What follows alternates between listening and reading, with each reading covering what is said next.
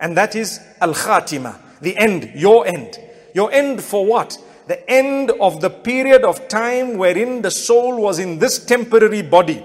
Such a temporary body, subhanallah. If I were to chop my own finger off, I won't feel what's happening to that finger when it's separated from my body, because the soul is with the rest of the body and no longer with that particular finger.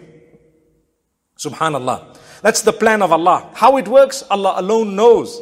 Subhana Rabbi al-A'la. So my brothers and sisters, in order to have the best ending of your exam, it reminds me of a marathon where you start off and you run steady. The best of runners, the best of these long distance runners, they are steady throughout the 3,000 meters perhaps, and they're going round the track. When it comes to the last lap or last 2 laps, they pick up the pace. They want to end on a very high note, and many times the race is won in the last few hundred meters when you find the real runner overtaking all the others, and then they end with that ribbon being cut and the ribbon moving from its place, and they are so happy and excited. We need to lead our lives similar to that marathon.